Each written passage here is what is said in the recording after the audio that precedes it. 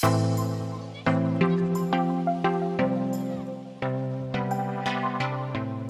everyone, welcome to the Corduroy Connect, your one-stop shop for all Indiana FFA and agricultural news. We're excited to bring you stories from the industry leaders, FFA members, and everything in between. This month's host is myself, Julia Hamblin, serving as the state president, alongside my co-host, Derek Williams, your state reporter. During our year of service as Indiana FFA state officers, we hope to share with you the stories of the amazing individuals that are leading and shaping our industry. Join us today at Corduroy Connect to get a glimpse into what we have to offer.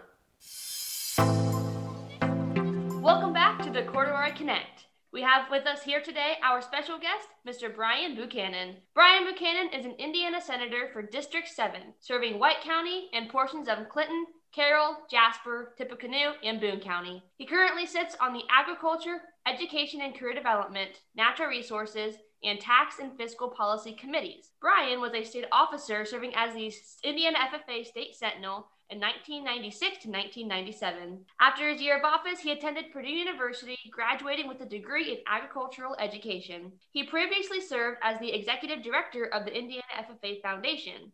He is an Agri-Institute board member, Indiana FFA Leadership Center committee member, and a Boone County Mentorship Program mentor. Outside of being a state senator, Brian works for his family business, Buchanan Hauling and Rigging Incorporated, which operates more than 300 tractor trailers in a logistics management division. Thank you for joining us here on the Corduroy Connect, Senator Buchanan. We greatly appreciate you taking time out of your day to share with our members about your work you do. Great. Well, thank you very much for having me. I'm honored to be here with you. So Senator Buchanan, we'll just start with, is there anything else that you would like to share with the members that are listening to this podcast right now?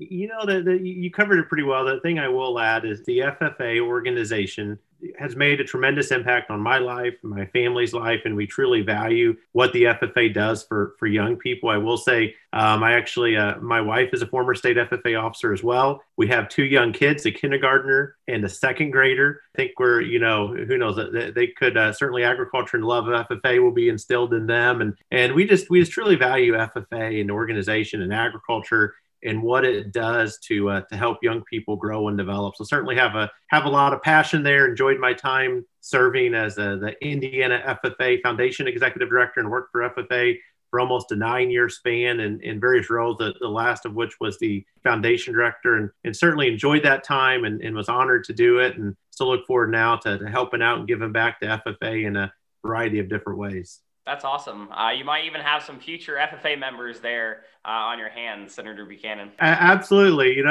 We certainly like to think so, yes. Now, as a state senator, tell us what a typical workday looks like for you. Yeah. Well, that's an excellent question. And I will kind of divide this up into two sections. If you want to know what a typical work day, I'll kind of take first January through April, which is when we're physically in session as the Indiana General Assembly. And what that means to be in session is when we're at the State House almost every day and we're discussing legislation, taking it through the committee process, giving committee hearings, asking questions, and actually voting on legislation. Hey, is this a good idea, a bad idea? How can we amend it? How can we change it? And passing laws. So January through April for this year, starting in January of 21 through April, it's session time. And more or less, we're at the State House pretty much every day, Monday through Thursday. Friday, we do not have session, but oftentimes during session, there's other meetings, other phone calls going on, continuing to discuss legislation. And this is a budget year. So every other year, in 21, we do the budget. If you go back in 2019, we did a budget. You go forward in 2023. So every other year, we do the state budget. It's a long session where we're there January through April. And then the off years, for example, 2020, 2022 is a short session where we don't do the budget. So it's only January through mid-March. So during that time frame, during session, we're at State House every day. Outside of session, there's still quite a bit of meetings, activities. If constituents call and want to meet to discuss an idea, if some community leaders across my district want to discuss an idea, I try to be there for them, whether that's in person or a phone call. A lot of events I tend to go to as a senator, whether it be the 4th of July parade, a Rotary meeting, a Chamber of Commerce meeting, if it's a school meeting. As a senator, one of my goals is to attend try to attend everything I possibly can. Now, it's not possible. It's an impossible task, but I try to make it to as many activities and events as I can. I pride myself on being really transparent and visible and accessible to my constituents. It's one of my goals. So it's what I try to do, and that being role of a senator when you're not in session over the spring, summer, fall, and early winter. That's kind of what the senator job consists of there. I will also add too, as a state senator and as a state representative, it's a part-time job. So you still have your full-time job that you're trying to work. Obviously, that gets put a little bit on the back burner, especially during the legislative session. But I still have my full-time job, which I work in the family transportation and logistics business. I don't know about you, Derek, but I just learned a lot about what senators do. That's pretty awesome. Yeah, and I think, constituents, especially people that you represent, really appreciate that, having you come out to their events, talk to them one-on-one. And I think that's definitely a trend with elected officials. People like the transparency. People enjoy actually being able to communicate and talk with the people that, are elected to serve them. So I think that's a really great thing that you put a emphasis and priority towards meeting with your constituents. Well, and I think it's tremendously important because ultimately those are the people that hired us, talking to your constituent. They voted for you. They hired you to do the job. And it's so great. So where so many good ideas are developed and you hear their ideas. And quite frankly, oftentimes when you can talk to someone either on the phone or I say eyeball to eyeball, you can learn a lot. And sometimes people, they may not agree with you, but when you talk to them and explain your position, why you have this view or this position on something, they ultimately respect that. Good to have that dialogue and discussion continuing ongoing with constituents and those people that you serve. This next question, I know has been talked about throughout the State House for several years. I know I advocated for it with my local Farm Bureau several times, and that's rural broadband. And it continues to be a hot topic for Indiana farmers.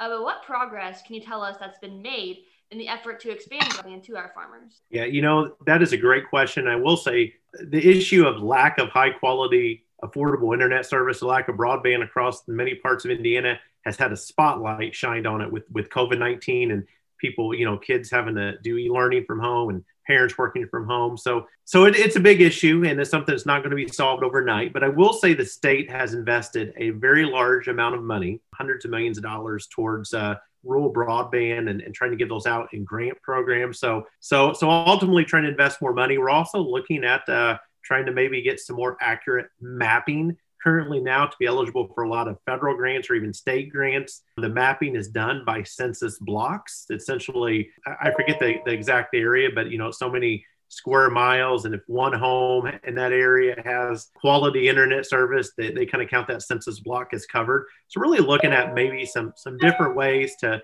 map and really pinpoint down to the home who has quality internet service and who doesn't. But it's a big issue. I know this session, every legislative session, it gets discussed. We try to find more ways. But if you talk to those involved in the industry of broadband, they say ultimately, it's very expensive. It's very expensive to run fiber across Indiana into some rural areas. So money's going to have to continue to be invested. Also with the mapping, I think that's something there. And you also got to keep your eye on too. You never know. You try to do it in a fiscally responsible manner because you never know when some new technology could come that could change the game. I don't have a clue what that would look like or what that would be, but you never know when new technology would come. But very much, I will say, access to high quality internet service is essential. It's no longer a luxury, but it's essential. And if we want small towns in rural Indiana to continue to be vibrant and relevant, I think we've got to make sure there's quality internet service there. Because I think someone's going to buy a house. I know one of the first questions they ask, what kind of internet service do you have? And if it's shaky anymore, man, it's almost a deal breaker to start. So we've got to continue to work on this issue. Yeah, and it's definitely a big issue for our communities, like you said, with schools.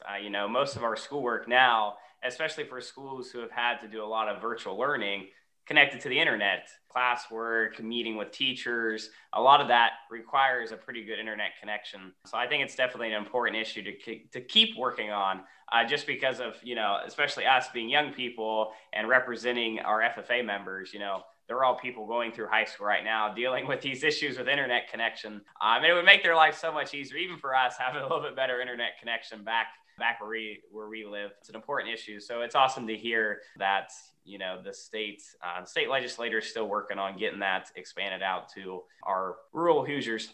Oh, absolutely. And I will say that, General Assembly, we represent all across Indiana, not just in the urban areas. So I represent a fairly large rural district, and I hear frequently often that people need quality internet service. And also, one of my neighbors reminded me recently that we just don't need quality internet service. We need to be somewhat affordable as well. So, I think that's a good piece of the pie there as well. You need to be somewhere where people can, most people don't mind paying for it, but it does need to be affordable too. So trying to find that magic formula to make all that work is something we're going to continue to work on. Now, you mentioned new innovations, new tech, new ideas, and I think that's definitely a good segue into our next question, which is about hemp. Indiana had a pilot hemp program, and now, the USDA approved an Indiana hemp plan to allow some of our Indiana farmers to continue to grow and process that commercial hemp. And again, we know this is new ideas, new programs, so we were just curious, what's going on at the State House? What are some of the ideas being thrown around when it comes to hemp? Yeah. That's a great question. I will say, I think a lot of what's going on and what's going to happen is still to be determined. I believe 2 years ago, I think in 2019, we passed a law allowing industrial hemp or for agricultural purposes, hemp to be grown.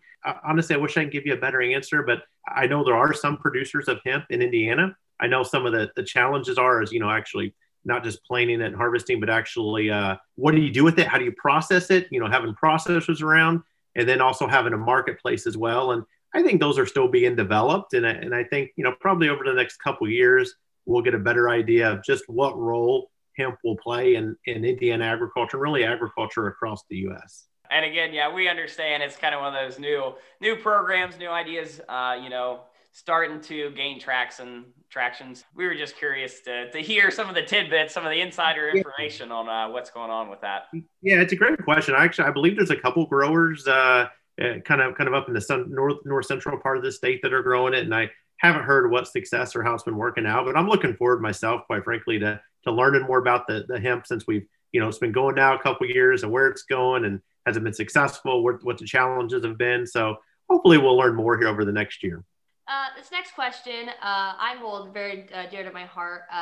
After graduating from college, I plan to become an agricultural educator, and my own advisor has talked to me about this issue that's going on, not just in Indiana, but across the country, and that's the shortage of qualified agricultural educators. So what do you propose could be done to maybe improve on there being a lack of qualified agricultural educators in Indiana or even in the nation?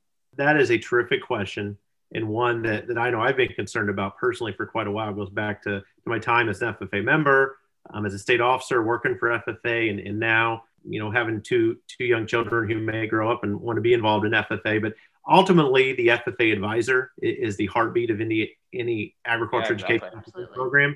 If you don't have that, you can have the best opportunities. You guys put on some wonderful opportunities on the state level, and many other people do as well. But if you don't have that advisor to make the kids aware of the opportunities and to be willing to take them or find a way to get them to those opportunities, it's going to be really challenging for those kids to get anything out of it. So I think we really got to focus on this, need to have more discussions about, hey, what is it that keeps someone from going into agriculture education and being a teacher, or, what is it that forces them out of the classroom after 3 to 5 years? Some of the things I hear a little bit is this burnout. We expect an awful lot of our agriculture education teachers. So how can we maybe lower that, maybe engage more volunteers, figure out, oh yeah, this is an opportunity for someone else to take up the ball and run, and still the teacher kind of facilitate that. Ultimately, I do think money is involved a little bit, but I think with ag teachers, I think from what I hear, it's more of the burnout, trying to keep up with everything and keep things moving. So, you can look at the money aspect. How can you reward them more financially? How can you get more, just the burnout factor to go away, maybe take some activities off the table? I always think it's important as a state organization in FFA and agriculture education. We're really good at adding programs and more opportunities for the members. I always think it's a good question too of, hey, if we're going to add this new program, is there an opportunity to kind of rein its course and maybe, isn't as relevant as what it used to? Let's face it, we're in a very fast moving, changing times.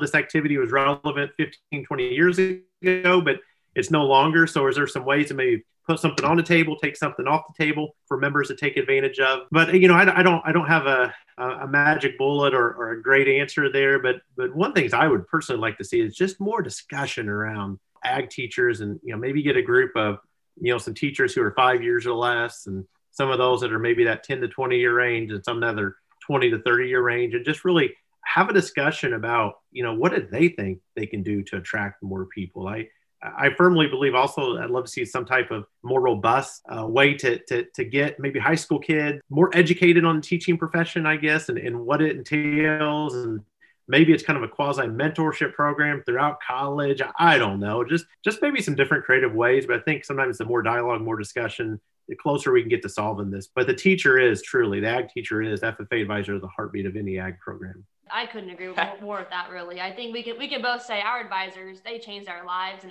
I'm excited to be in that position in about 4 years. I think that wraps up that question very well. I would not be a state officer if it wouldn't be for my ag advisor. I could have gotten into FFA. I could have participated in some of the contests, but I couldn't have reached some of the really, amazing opportunities that we have in the FFA without my advisor, because that was the person that encouraged me, that really pushed me to go out, find those opportunities, and also then help me to get those opportunities. So I definitely think it's one of those cyclical processes that if we can get more ag teachers, really good trained ag teachers, and that's going to make even better FFA members, and then FFA members turn into really great members of our communities, and then it all kind of goes back into each other, creating this cycle of just really good training and really good growth for all of our young people. Yeah, and oftentimes the ag teachers not only kind of say the heartbeat, the pillar of an ag FFA program, but also of a community too, especially some of the small communities across Indiana.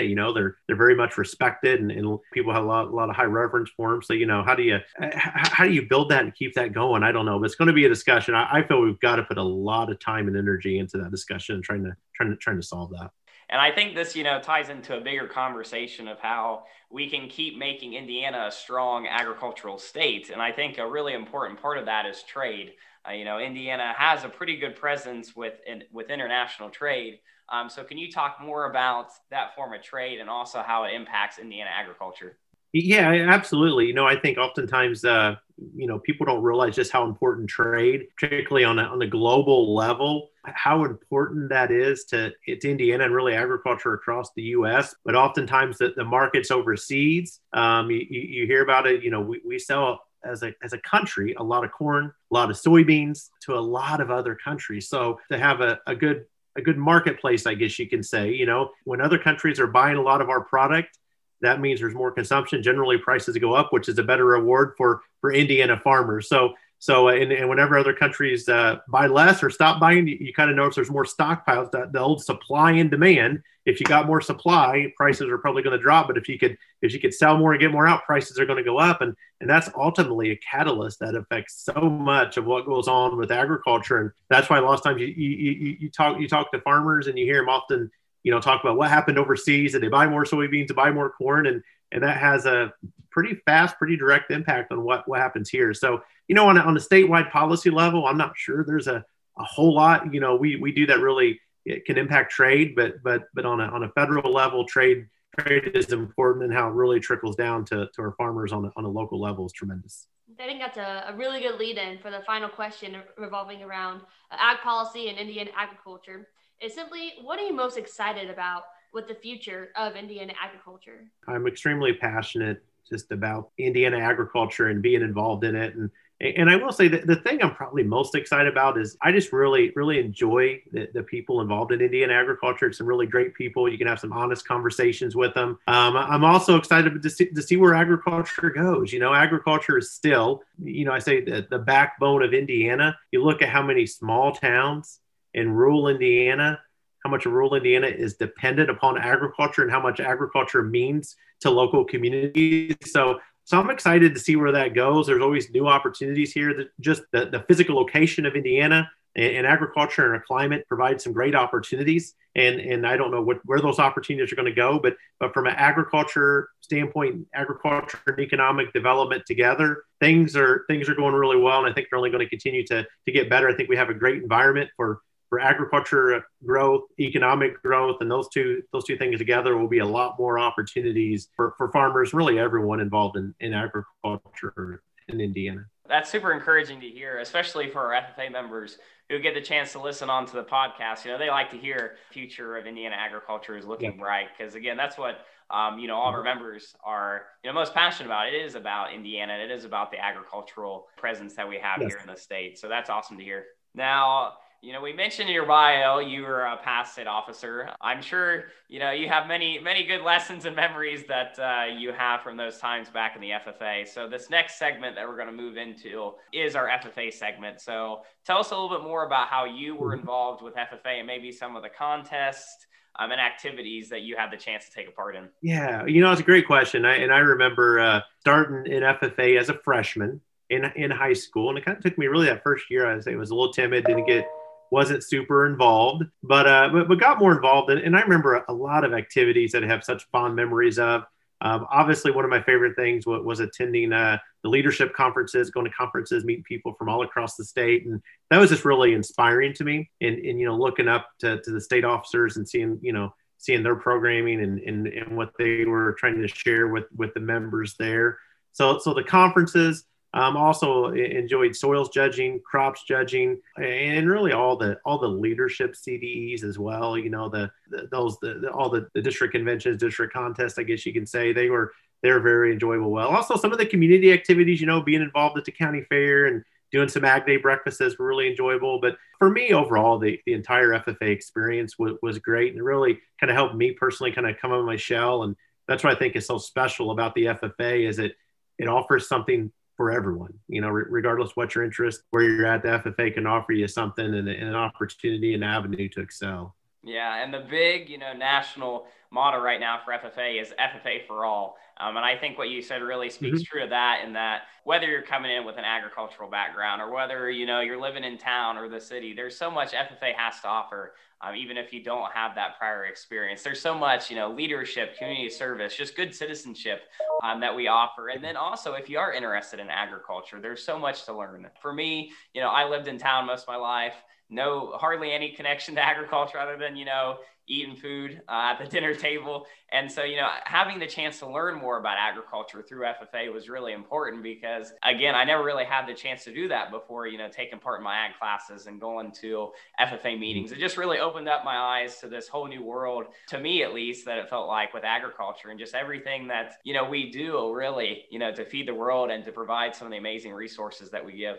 Well, yeah, and I feel the organization really provides the core set of skills and character skills and leadership skills to be successful regardless of what you want to do in life. I feel that very, very strongly what the FFA provides. That's awesome. I love hearing those feel-good stories of how FFA shaped the lives of individuals who lead our state now. So that's absolutely incredible to hear. Now, you were an FFA member and you became a state senator, and I'm sure there are many members out there in Indiana who maybe are interested in ag policy and in advocacy. What are some opportunities for members who are interested in advocacy? How can they get involved with either the state government or with state senators? Yeah, it's an excellent question. I would highly encourage people to get involved on some level. And I found personally the toughest step is just that first one of getting involved and getting engaged. I think sometimes it's a little challenging. How do you do that? For people on a local level, I would probably encourage them to reach out to the local representative or local senator via,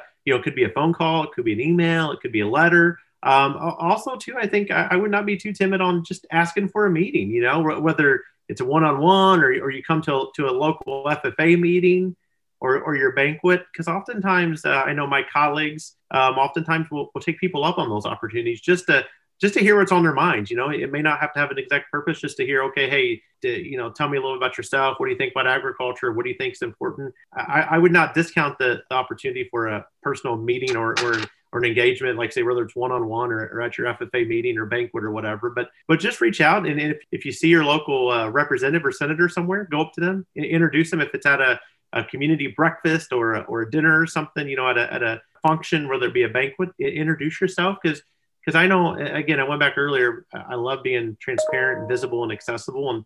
And a lot of my colleagues feel the same way. And a lot of good ideas, come from constituents. And it's also good to to hear, what's on your minds. And I will say it's very inspiring as a state legislature to see young people, see bright, talented young people. It's very encouraging to see young people coming up and hearing their ideas and what they want to offer and what they can share. Yeah, I think definitely our members appreciate hearing that, especially for, again, those who are wanting to maybe get some more experience with state government, or who knows, they might be future state senators, state representatives. So I think it's an awesome opportunity that we can provide to give them the chance to become more knowledgeable, to at least know, kind of what an average day looks like for a state senator, or maybe just connect to one of their representatives and hear from them directly. So staying on this topic of state government and moving into our leadership segment, what are some of the leadership and communication skills that you use on a daily basis there at the State House? You utilize those skills every day, and a lot of them, the core, the start of the development of my skills were in the FFA, but a lot of the skills you learn there, utilize there in FFA, I use today. I mean, number one is just being able to effectively communicate with people. Being able to share your ideas, your thoughts, and provide feedback, and have an open dialogue, and how to share ideas and share difference of opinions, but still have mutual respect for each other. I think that's tremendously important, and especially in the political process and environment. We can talk about an idea, have a different viewpoint, have different opinions, but still have mutual respect. So that's important. Character building. In my job, whether it be in my day job or with the Senate, it's having strong character and trying to really do what you say and keep your word. And, if you have a disagreement, share why you have that. But I think that character is tremendously important. The leadership, one of the most important things I think in any aspect, particularly in my role, is trying to build some consensus. Consensus means you may not agree 100%, but you may agree about 80% with 80% of an idea or something. So that's important as well. But, other than that, being timely, being prompt, being professional, I really think that, being professional is something that's tremendously important. But all of those core skills that were started in FFA, I still very much use today, and, all the way down to trying to be polite and proper and just treating everybody with the same degree of respect. I completely agree with all of those. And I think that's a really good path into the final question for our leadership segment and for our questions today. And that would be, what would you like to share with the members who are listening to this podcast who are wanting to grow their leadership skills both inside and outside of the FFA? Yeah, it's another excellent question. But one of them is I would tell them to probably search, don't be afraid to try new things, take advantage of opportunities. I know we always say follow your passion, and I firmly believe that you have to do something you're passionate about. In order, if you're passionate about it, you're probably going to be really good at that. And I 100% agree with that. But also, don't be afraid to take advantage of opportunities that are before you, even if it's not something that you think you may like, or something you may not be super passionate about. What I found is sometimes those opportunities, if it's a good opportunity, it may be a stepping stone to get to something you're extremely passionate about, and what you learn from it and what you gain from it is tremendously valuable. So take advantage of as many opportunities as you can, even if it's something you may be like, I don't know if I like it or not, but maybe it's a short-term opportunity, but take advantage of those opportunities. But ultimately, I think you do have to follow your passion, do something you're excited about, and something that really just kind of energizes you and gives you some excitement, energy inside. So that, and don't be afraid to ask for help. Regardless of what you're trying to do, whether it be a job or a school project or an FA project, there's many, many people out there who are willing to help, in whatever form that is, whatever problem you have, and provide some guidance. And sometimes just that little bit of guidance or a little bit of push or a little bit of help can take you to the next level and really just provide more opportunities for you. So that would probably be my few pieces of advice for the FFA members out there today. The words of wisdom from Senator Buchanan. Well, I don't know if they're words of wisdom, but they're words. So. Yeah, definitely. No, we appreciate that. Talking about like opening doors and, stepping stones. I think that's really important because, my whole journey in the FFA, really speaks to that. Just going to my first meeting, opened up for the chance to me then to take part in contests, and then going to contests, I had the chance to meet with other FFA members, and they told me all about like the leadership conferences. And, I would then go back to my ag advisor and, oh, hey, I'm kind of interested in these leadership conferences people have talked about. Then I would go to leadership conferences. Then I, started getting involved in the chapter level and, checking out different leadership positions. It really does, just taking that first step starts to open up so many doors. And it's so hard telling where you'll end up in the organization when you take opportunities, but it really, just taking those first steps just allow you to, grow so much in the person that you are. Well, and I think sometimes you may not know what opportunities you like or what you're passionate about until you just start trying, trying opportunities, and you get involved. Like I say, you got involved in FFA, you went to conferences. You got to kind of start trying things and getting involved before you truly know. Now, and then all of a sudden, over here, this is my passion, what I like. And I think sometimes it just takes a little bit of getting involved and be willing to step out there. And you know what, if you try something and it's not for you, okay, great. You took it, you learned from it, you gained something from it, you can try on the next opportunity. I would have to agree with that 100%. I actually tried the forestry contest my first year in NFFA, and I only tried it because I heard my friend was doing the competition. I said, I'll get to see her at the contest then, and not actually thinking I'm actually going to do it. But then I went to my first practice and fell in love with identifying leaves, seeds, and wood. And I love it. And it actually it helped me find my passion for ag ed, because that next year I got to be the coach of the team and help the younger members learn it. So definitely can confirm. You just got to try new things, and you don't know what you're going to fall in love with. And if you do, awesome. If you don't, no problem. At least you tried. So that's a really good answer. I like that. Absolutely. Yeah, that's a great story. Great to hear. Thanks for sharing. Now, we couldn't let you go, Senator Buchanan, without taking part in a tradition that we have for these podcasts, and that's called our rapid fire question. Now, we are getting closer to Christmas and the winter holidays. Julia's pretty passionate about Christmas, so we feel like this is a pretty suitable rapid fire question time of the year. So, Senator Buchanan, as your rapid fire question, what is the best Christmas gift you have ever received, and why? I will say I love Christmas. I'm kind of a Christmas junkie. I love looking at Christmas lights. Really likes to hear that. It's the Christmas spirit. Yeah, I absolutely love Christmas time. And oh boy, the best gift. I guess first of all, I'd probably be just a healthy, happy family with my wife Alicia and 2 kids, Chase and Allie. So that'd be first. And a Christmas gift, man, I don't know. I one time got the Chicago Cubs World Series baseball, which is pretty cool. Oh, okay. So a big baseball collector as well. Every year for the last several years, been getting that complete Topps baseball set. But man, that's probably a healthy, happy family would be top of the list, and then several other things would fall in there. But I share your Christmas spirit a lot. I just love the Christmas time and what it means. How can people remember the reason for the season, and just going out. My family and I would like to go out and look at Christmas lights and drive around and see what people got up. It's a great time. Yeah, exactly. And I think that's what I'm most looking forward to right now for the winter holidays, is getting a chance to see my family. I know for a lot of people right now, especially with being distant, it's tough. It's tough not seeing some members of your family. Even if they have to Zoom in or anything like that, it's just nice actually getting some time, to talk with them, finally getting to, kind of be in like the festive holiday season with them. So that's probably what I'm most looking forward to. Who knows? Maybe this year I'll get my best Christmas gift. Who knows? It's hard telling. A PlayStation. That's, that I tell you, that's very optimistic there. I like that. This year I'm going to get the best. I love that attitude. So yeah, exactly. That's great. Now I'm like, I got to go watch a Christmas movie or something. I'm in the spirit now. Yeah, exactly. Yes. Amen. Well, thank you, Senator Buchanan, for joining us today on the Corduroy Connect. We appreciate you sharing the important work of the Indiana Senate and everything you do. And we also appreciate your work that you did as an Indiana FFA state officer. We wish you the absolute best as we continue to support and grow Indiana agriculture. So thank you again for joining us. We greatly appreciate it. Glad to be here. Thanks for having me. I appreciate it. Well, everyone, thanks for tuning in to the Corduroy Connect.